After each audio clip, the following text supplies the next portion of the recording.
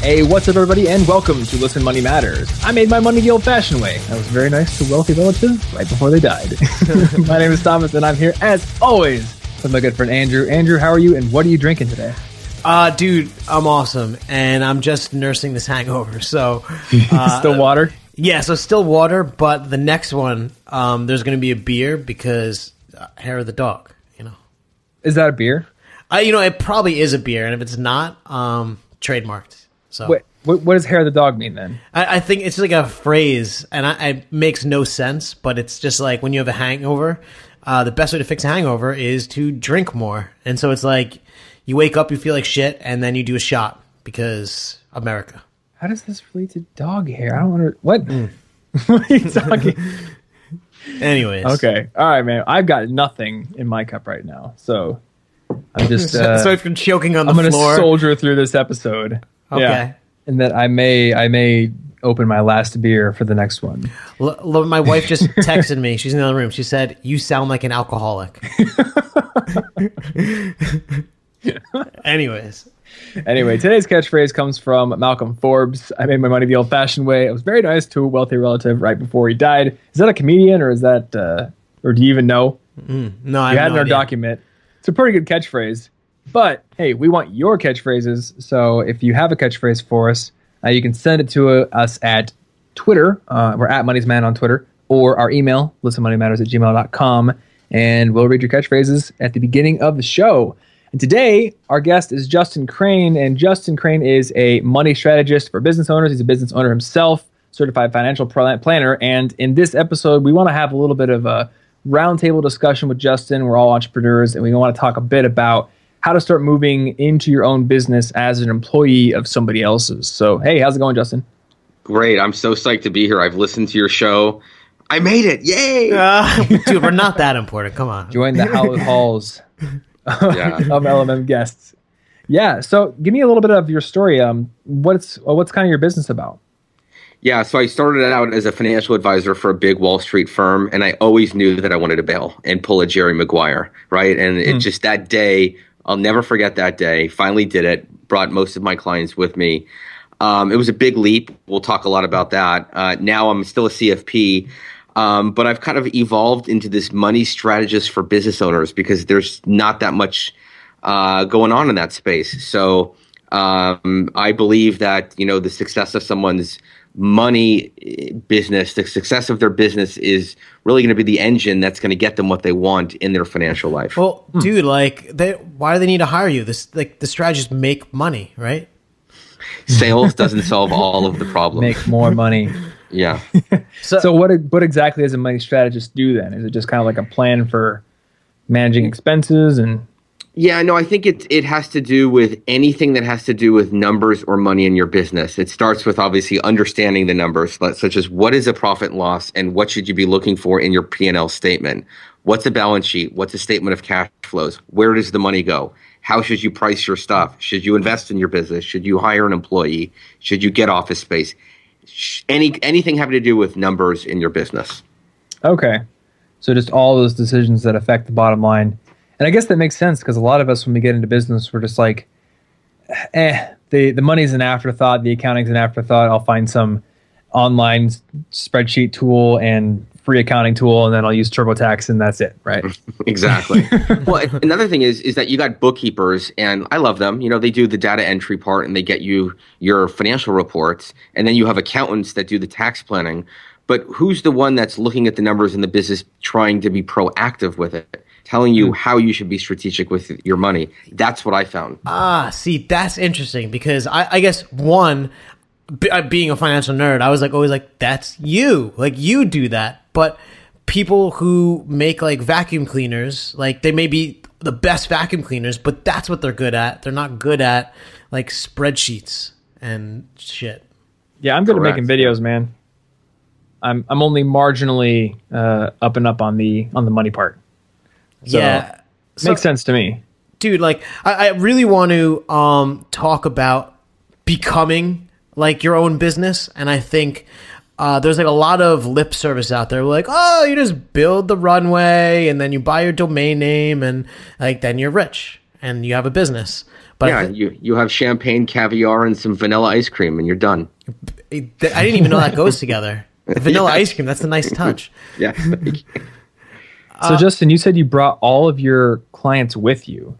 Yes. So you not all, but most of them came. most of with me. them. So you were able to make a leap from doing something for a big company to doing the exact same thing basically for yourself. Is that correct? Yes. Okay. So how did you make that happen? A ton of planning. I stalled for about 5 or 6 years, and then I finally pulled the trigger. It was just a point in time where I was like, okay, enough. I've got to do this. If not now, when? But a lot of planning goes into it. Everything from where am I going to work to what is my pricing going to be to what's my personal monthly nut and how much money do I think I can take out of my business so I could survive and not eat top ramen noodles. So was the process of saying to each of your clients, hey, I'm going solo, switch to Justin Crane LLC from Justin Crane, who works for a big company, and that's it? They just did it because they trusted you? The thing is that you can't do it beforehand. You have to do it only after. It's crazy. Oh, really? Yes. You can't send an email out from jpmorgan.com saying join me at my new company. That's true. Yeah, no, so you had to quit. You got to bail, and then you call your clients. Okay, and just hope they move over? Yes. And nowadays, I don't even know. There's all these regulations on how you do it now. But you can't plant a seed and you can't be like, hey, I'm thinking of leaving. Would you come with me? So I had literally had to create an Excel spreadsheet. And I had yeses. Will this person come with me? Yes. Then I had maybes. Then I had no's. And I said, okay, all of the maybes will be no's. All of the no's will be no's. Of those yeses, what are my sales going to be? What are my profits going to be? Can I make this work? Okay. So how did you determine who the yeses would be? Was it just basically on the confidence that they want you and not just your big company? Yes. Okay. How good of a relationship did I have with them? Gotcha. So I think you have probably the ideal situation for becoming a business owner because you're doing what you were doing and you have a client base and you're able to build this list. What about the guy who works for the bank doing what you're doing, but he wants to, I don't know, make stoplights. He has a way to improve stoplights that will change the world, but it's completely different than what he's doing. How does he move into that? Okay. It's a great question. I thought you were going to talk about the bank employee wanting to make vacuum cleaners. Or cat sweaters. Cat sweaters. Cat sweaters. The first thing is okay, I'm going to come with the number stuff. So obviously you got to know what your personal monthly expenses are. That's the first thing. So, and the second thing is I necessarily wouldn't cold turkey it and wouldn't just bail from the bank and then go make cat sweaters. You have to figure out, will people buy cat sweaters? So many people jump in the deep end and they think they've got some great idea and then they bail and they put up the website and they spend all this money and all that, but no one buys their stuff. It's because they're marketing to the people, but the cats wear the sweaters. So you have to market to the cats. That's right. So number one is you got to get clear on what your monthly nut is. The second thing is you have to get clear on what your business model is. Well, I want to go back to what you said before. So you don't just jump off the deep end before the idea is even there. But so you're ramping it up. When's time? Is time when you're making more than you're making now? No. I think you can bridge the gap. I think what you'll want to do is, depending on your financial situation, you might want to have 6 months or 1 year's worth of personal expenses in the bank. Okay. But a lot of people might not ever be able to do that. So maybe it's 2 or 3 months, but maybe you do it to where you have 50 to 75% of your income that you're making in this new business while you're still working. So if you can do it on the side, I would definitely recommend that someone does that. Mm-hmm. Yeah, or at least know that you could cut your expenses to whatever level that you're making currently with your side project. Yeah, I think there's a lot of people fall into two extremes. One are the creatives who just say, I'm just going to do it, and they hope for the best, and they have some expenses in the bank, but they don't really have a proven business model. It's so important that we understand how are we going to make money and what are we really going to do to make money? Not just sales, but profits. That's huge. Still in business, tons of business owners don't have a great business model. and they obviously fail. So how are they going to make money? And then the next thing is you have to test your product or service before you bail, and you got to see if people are going to buy it. Yeah. So you obviously were going into a business where you were directly competing with your employer. So Yeah. there was less you could do to test and to kind of operate independently before you moved. So for you, what was the process of, I mean, was it literally just having a spreadsheet and being like, I think this many people will move over to me. That's my lifeline. I'm just going to jump and hold onto that and hope it works. Yeah. The other thing is that when you're working in any service-based business, like let's say you're an accountant or a lawyer or whatever, usually you have a cut of what you bring in, right? Mm-hmm. So let's say that cut is always going to be less than what you would make net of all of your expenses if you're running your own show. So I built in, I was like, I could even lose some clients, but I could make it up in the higher margin of my business. Mm-hmm. I'd keep more of $1 at my own firm versus somewhere where I worked. Okay. So when you moved, did you take a cut from what you were making? No. Oh, you were able to actually just replace your income entirely? Break even. But you know, when I moved, like you talk about the worst timing. I moved in February of 2008. And that was like, oh my God, brutal, ridiculous. Like Lehman went out of business. It was crazy. Yeah.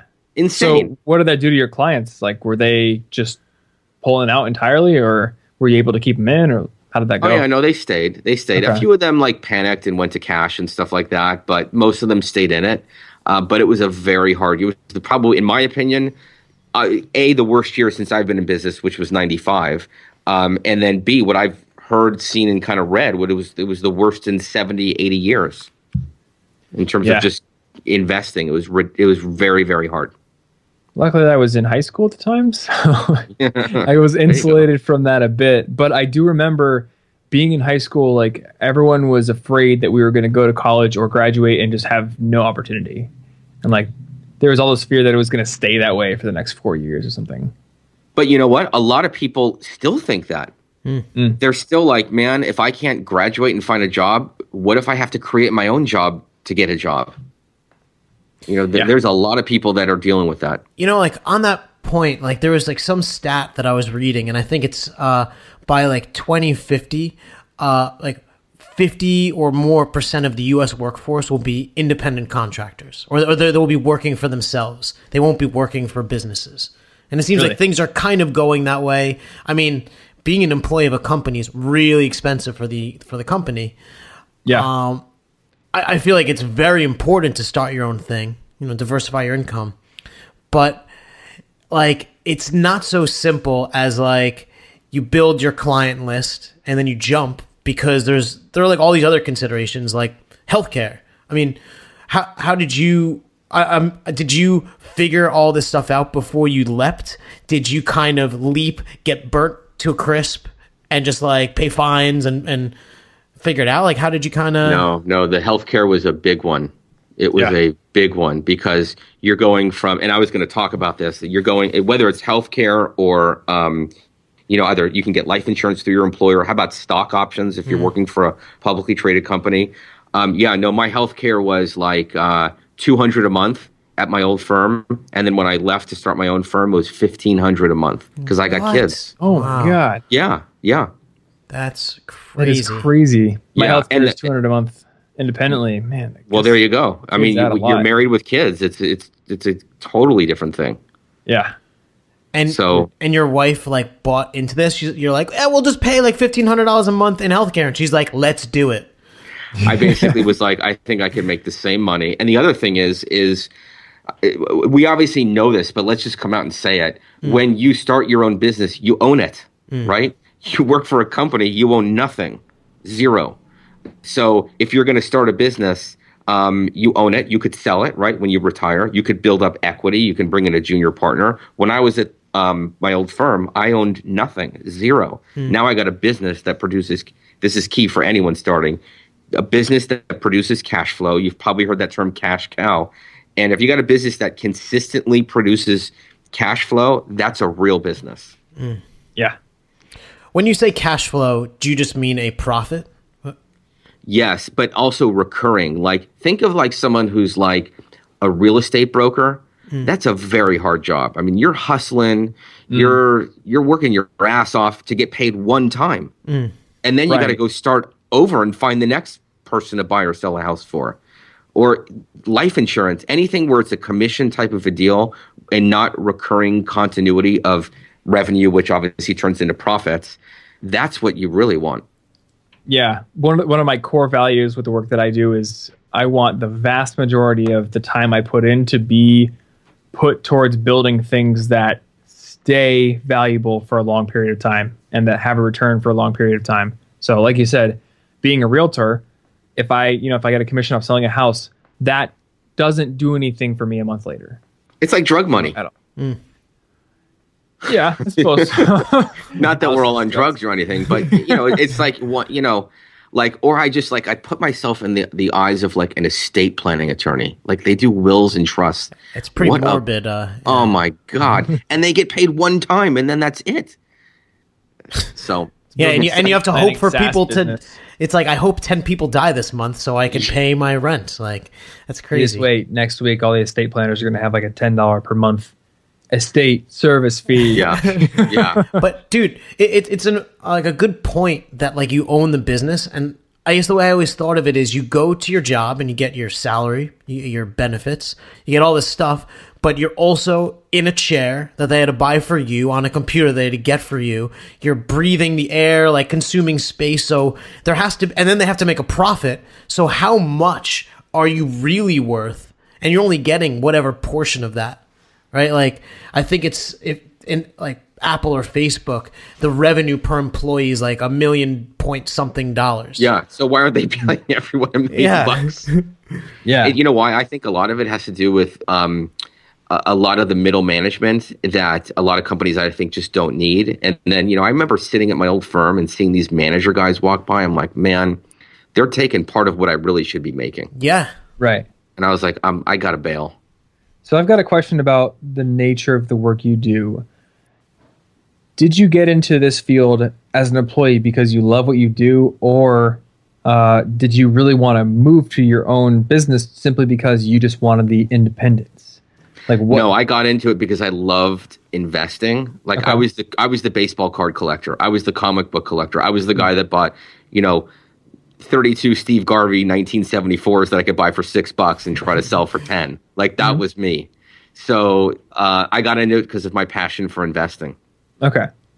So, but then the process of moving over, you're not losing that passion because you get to still do what you like to do. Yeah, but it evolved. And what really struck me, and it was 9/11, because I was in Los Angeles at the time, but I had worked at the World Trade Center when I graduated college for a summer, and it didn't even affect me like it's affected a lot other people. Because I was in Los Angeles, I wasn't even New York, but I worked on the 81st floor. I took 3 elevators to get up there, and had I stayed there, it could have been me. And then I looked at my life, and I was like, am I really doing what I want to be doing? And I started to develop consulting, where I would do what's called financial life planning, where you merge someone's money with their life. And I was like, I can't really do that at my big firm because they're about the bottom line and they're about sales and commissions and all that, and I couldn't really deliver that end result to a client like I can now. Yeah.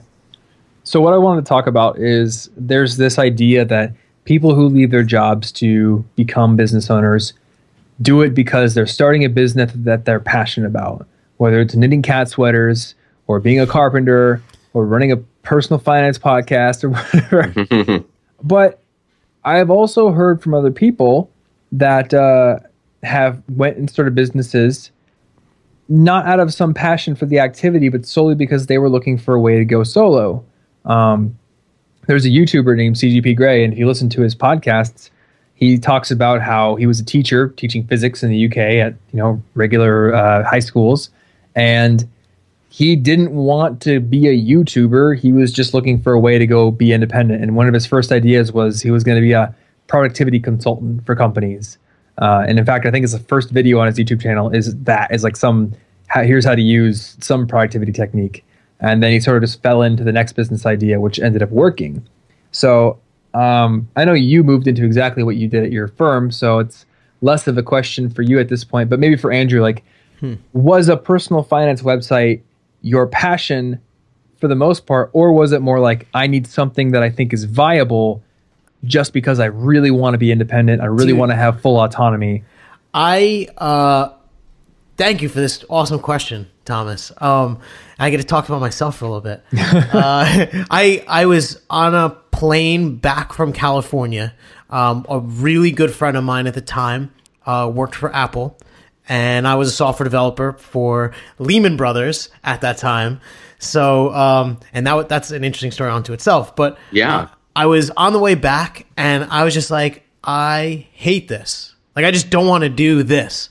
And I've since involved my career more, but I wanted to like get out. And so probably like half the people who have online businesses did, I Googled passive income. And the number one result is Pat Flynn, blah, blah, blah. It's like you get through Pat Flynn. He teaches you like, you can make money online. What? Affiliate income. What? And then like you graduate through him. And then I went to Corbett Barr with Think Traffic, and you kind of bounce around. So I did it for affiliate income because I would be able to put effort in and make money. And I wanted to quit my job. And I like talking about money, and I was like kind of nerdy and stuff with finance. I did well investing. Mm-hmm. And, I actually, people ask, they're like, should you follow your passion? I'm like, yeah, obviously you should follow your passion. How could you do it if you're not passionate?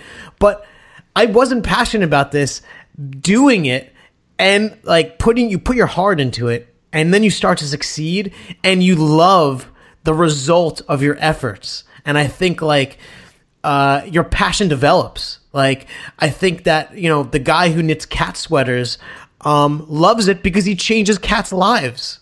Like stuff like that is, Does he really?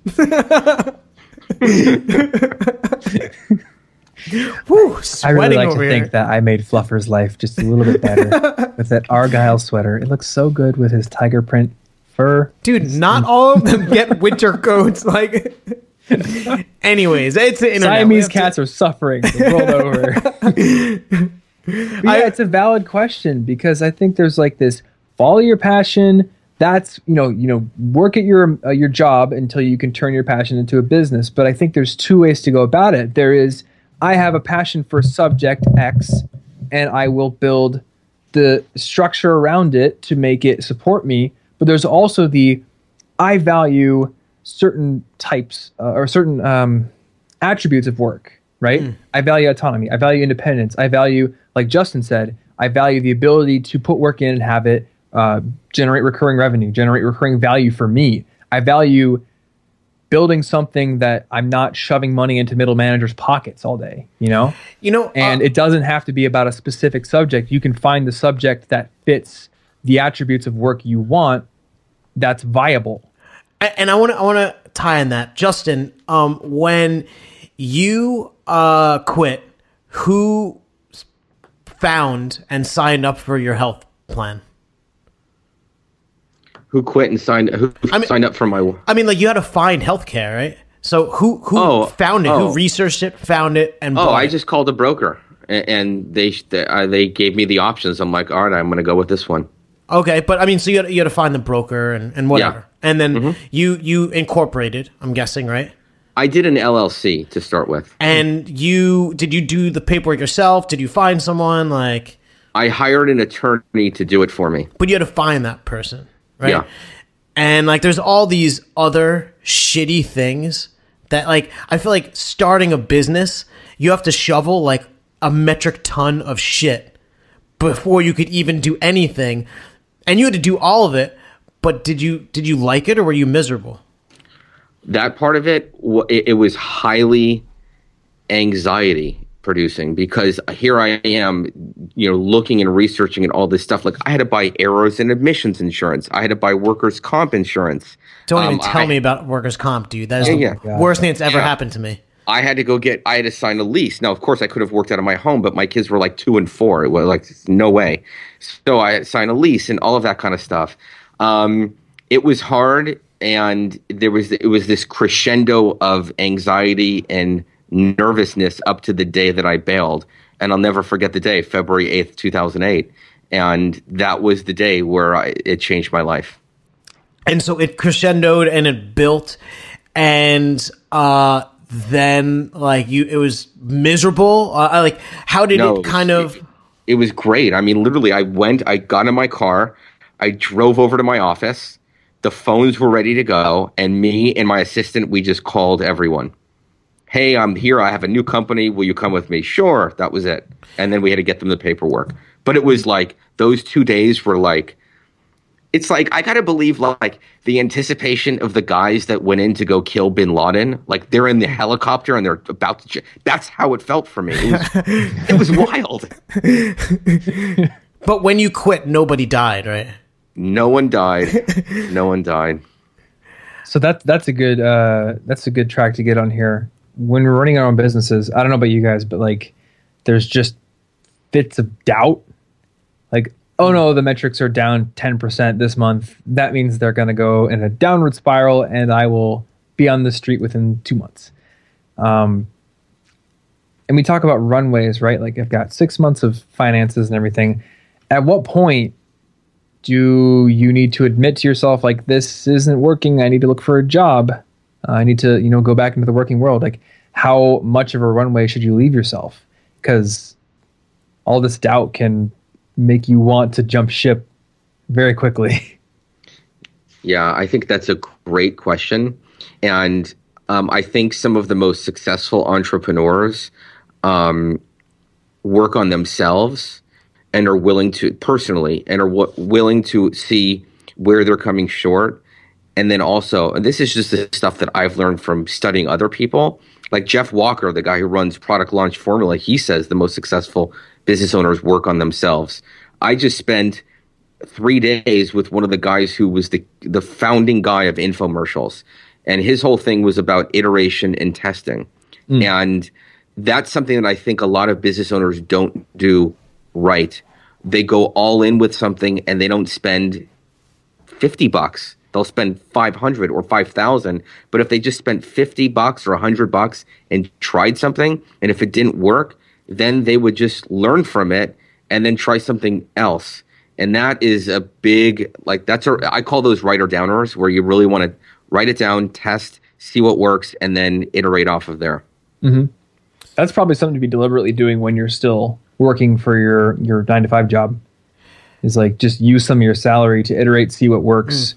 You're exposing yourself to less risk while you're experimenting, and you're not exactly sure what's going to be the best formula going forward. Justin, take some of the hot air out of starting your own business thing. I think, like, first of all, it's like a highly incentivized area, and I feel like all the talk is like, it's the best shit ever. Is it? It's very, very hard. It's very, very hard, because I think the first thing is it's just you. You might be married, you might have a partner or a best friend or your parents or cousin or whatever, but they don't know what you're going through. No one does except yourself. So you are alone to a certain extent, but you have to have an outlet to deal with all of the stuff that you're having to deal with. So number one is, it's you. It's all you, and it's on you. And you have to be willing to embrace that and deal with that. And another thing is that you're going to have surprises. You just will. And some of them are going to be bad, and you're going to have to just roll with the punches and deal with that. Some will be financial. Some will be more like just rejection, people saying no. And you're going to have to deal with both of those. I like that, because it's like, people are like, well, what if I fail? Like, people email us and like, well, what if the stock market crashes? I'm like, yeah, it will. It did it before. It's going to do it again. It's going to keep doing it. Like, the same thing, and you just gotta deal with it. Yeah. There are gains to be made in the in-betweens between those events. But so, Justin, you said, like, only you know what's going on, right? Like, your people around you don't really get it. Was there anything that you did to, like, kind of vent some of the steam, or, I mean, it's really hard to keep everything in and deal with it all. Yeah, I joined a mastermind, and I got the right one at the right time, and it was exactly what I needed. And what I got was, in fact, what I got was support. I got accountability. I got a little bit of belief, and I got a community of people that were all kind of doing what I was doing, starting businesses or have recently started a business. And to me, that was what I needed. So I just want to like pause real quick, and I feel like I need to clip that out and use as like a sales thing for the community that I have. Like you could have said it better, but like because you have like a finance community, whatever. Thomas and I talk a lot about business stuff. My ex co-host Matt is friends with Thomas and I, and we both talk with him. Can you kind of like explain? We know mastermind groups. Can you kind of explain the mastermind group and like how you found it, and like just kind of?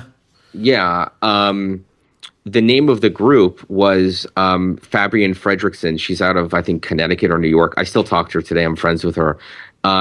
I somehow got on her email list, kind of like you got on Pat Flynn's email list, right? And I felt like she was directly talking to me. Her email was written exactly to me. And then the next one was, and then the next one was. And then she just opened up her mastermind. I'm like, I'm doing it. And I went there, and I felt welcome. I felt at home. And I felt like there was a community of people that could support me as I evolved into this freaking out about the fact that I'm running a business. And really, I mean, I understand investing money, and I understand money to a certain extent, but running a business is totally different. Like you kind of make it up as you go, to a certain extent. And you just go from, it's like, I don't know if you guys have kids. Working on it. Okay, so just wait, Andrew. When you come home with the baby and like you walk in the door, you're gonna look at your Laura and be like, "What do we do now?" It's like you got the crib, you got the bottle, and you got the burp cloth. It was like, now what? And you just figure it out as you go. You really do. It's actually kind of crazy. There's like no instructions. You just have this baby. Like they trusted me to go home with us. Do they not send you home with any instruction manual? There's no instruction manual that comes with a kid. Step 1, do this. Step 2, do that. I honestly expect the hospital would send you home with some sort of like book or something. You'll get a breastfeeding book. Okay. You'll get like you have to like do a bunch of stuff for the first week, like make sure that they're going to live like they have a heartbeat and all that. But no, I mean you just like you don't know what to do. You think, and then you just go off of instinct and you roll with it. Huh. Okay. And that's interesting. And that's actually, like you said, just like building a business. And when you went to these masterminds, did they tell you how to build your business?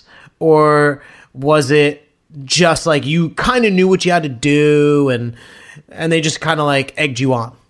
Well, I think the best thing about masterminds in general, or the best kind of mastermind to go to, is where it's 50% mindset and 50% strategy.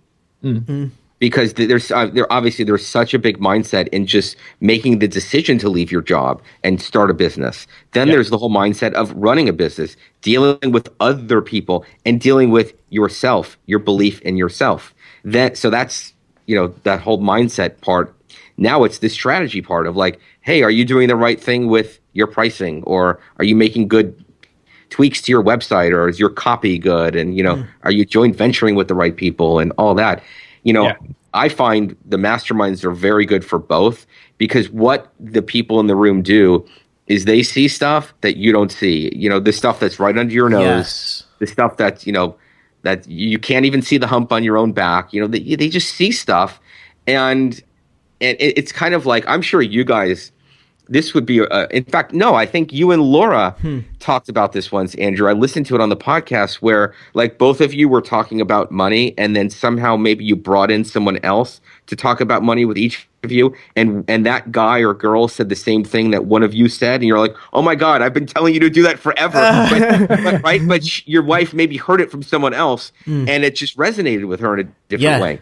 Mm-hmm. So that's also what a mastermind is, because they're going to call you out on your stuff.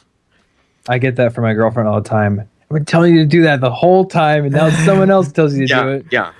And maybe it's like a little cliche, or it's a lot cliche, where they're like, you're the average of the blah, blah, blah people you spend time with. And I mean, I totally think it's true. And just by like talking with Thomas, or like every week, or I try to talk with my buddy Matt, who is like the old co-host, and like you kind of like ideas and mindset and things rub off. You know, I selfishly get to talk to people like you, Justin, and I get to, you know, get a little bit of that. And I think that really helps. Yeah. I mean, that's what, you know, that's what I call human capital. Human capital is, if you Google it, it's an actual term. It's the ability to leverage your skill set and strengths to earn a living. And as long as you're working on what you're good at, again, this is for all of us. Leaving a business, working, starting a business, whatever. But why not focus on what we're good at and hire people or delegate the stuff that we're not, and hang out and talk with people that have strengths in their own respective things, and focus on what you're good at. Yeah. And I'm just like thinking, you're a money dude. You have like a money book, and we'll talk about your book and stuff. But like, you could technically be a competitor of mine. Right, you could take some of the people listening to this podcast and I'm like, well, Justin's actually smart. I'm just going to follow him and whatever.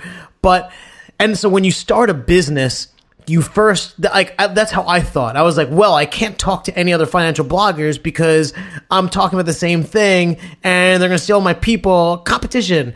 But it's actually like you stand on everyone's shoulders. You get together with all your competitors and you work together. It's like so weird.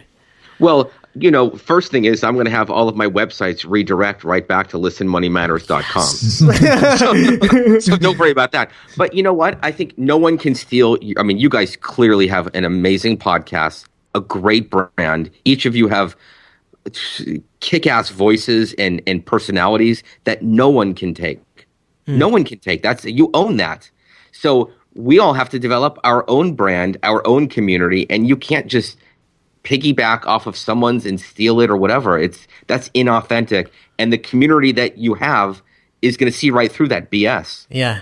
Dude, I need you to like be like just around me and like just pump up my confidence. Like, is that a cat box behind you over your right shoulder? Is that where your cat is? That's where I keep my cat sweaters. Cat litter box. Yeah, it's a litter box. All right, I'll hang out with the cats in the back. Justin, so yeah, we said you had a book earlier. What is your book and what's it about?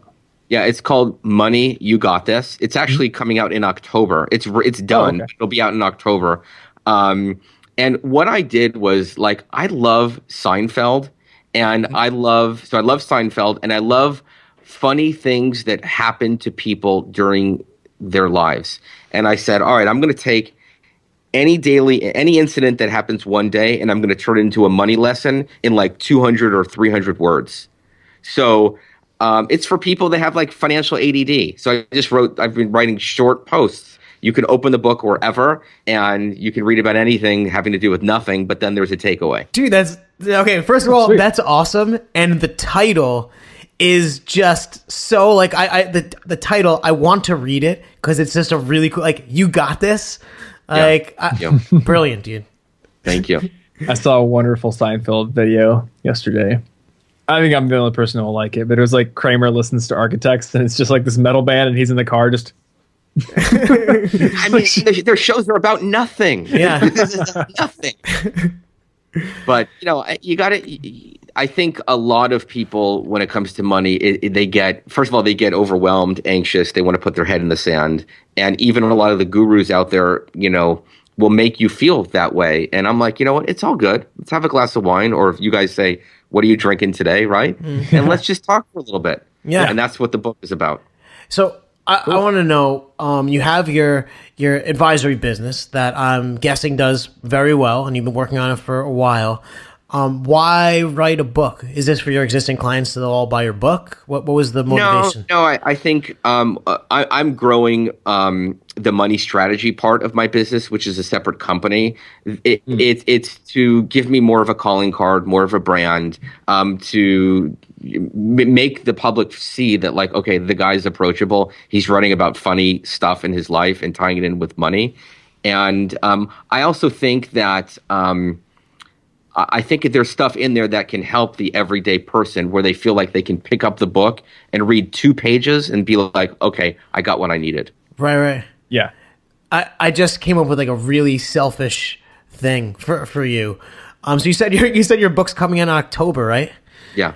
Like you could always write like a really awesome, funny thing in October. We could post on our website, and Sure. we'll keep it, but we'll send people to buy your book. Done. Thank you. It's not even that selfish, Andrew. No, I know, because I think I could tell like your stuff is going to be interesting. Yeah. Yeah. I just take hilarious, random, funny things. Like I went to this department store to buy my wife some perfume, but I forgot the name of the perfume and I could only know the smell of the perfume. Then I got there and started talking to this lady, and she's spraying these perfumes, and there's 4 perfumes all over the place, and I didn't know what I was getting. Just weird stuff like that happens to everyone. Buying weird perfumes for your spouses in the department store. But then I'll just iterate off of that. That's awesome. Claire de la Lune. Yeah. So the money lesson on that is you got to be clear on what you want and know what you're all about so that you can make decisions that are going to get you toward what your goal is. Huh. Makes sense. I like that. So the book's coming out October. For now, I mean, this episode's coming out far before that. Where can people go if they want to connect with you or check out They your can stuff? go to my site, which is Crane, JKRANE.com. Cool. All right. Well, Justin, thank you so much for being on the show. This has been an awesome episode. And guys, check out Justin's site. Also, if you've got questions for us, listenmoneymatters@gmail.com is our email address, or you can join our community of money nerds over at listenmoneymatters.com/join. Check out all the cool stuff we have cooking up in the community, and our toolbox is full of apps and books and all kinds of other cool stuff. listenmoneymatters.com/toolbox to find that. So thanks for listening, and we will see you in next week's episode. Thanks, Later, guys. Later, man.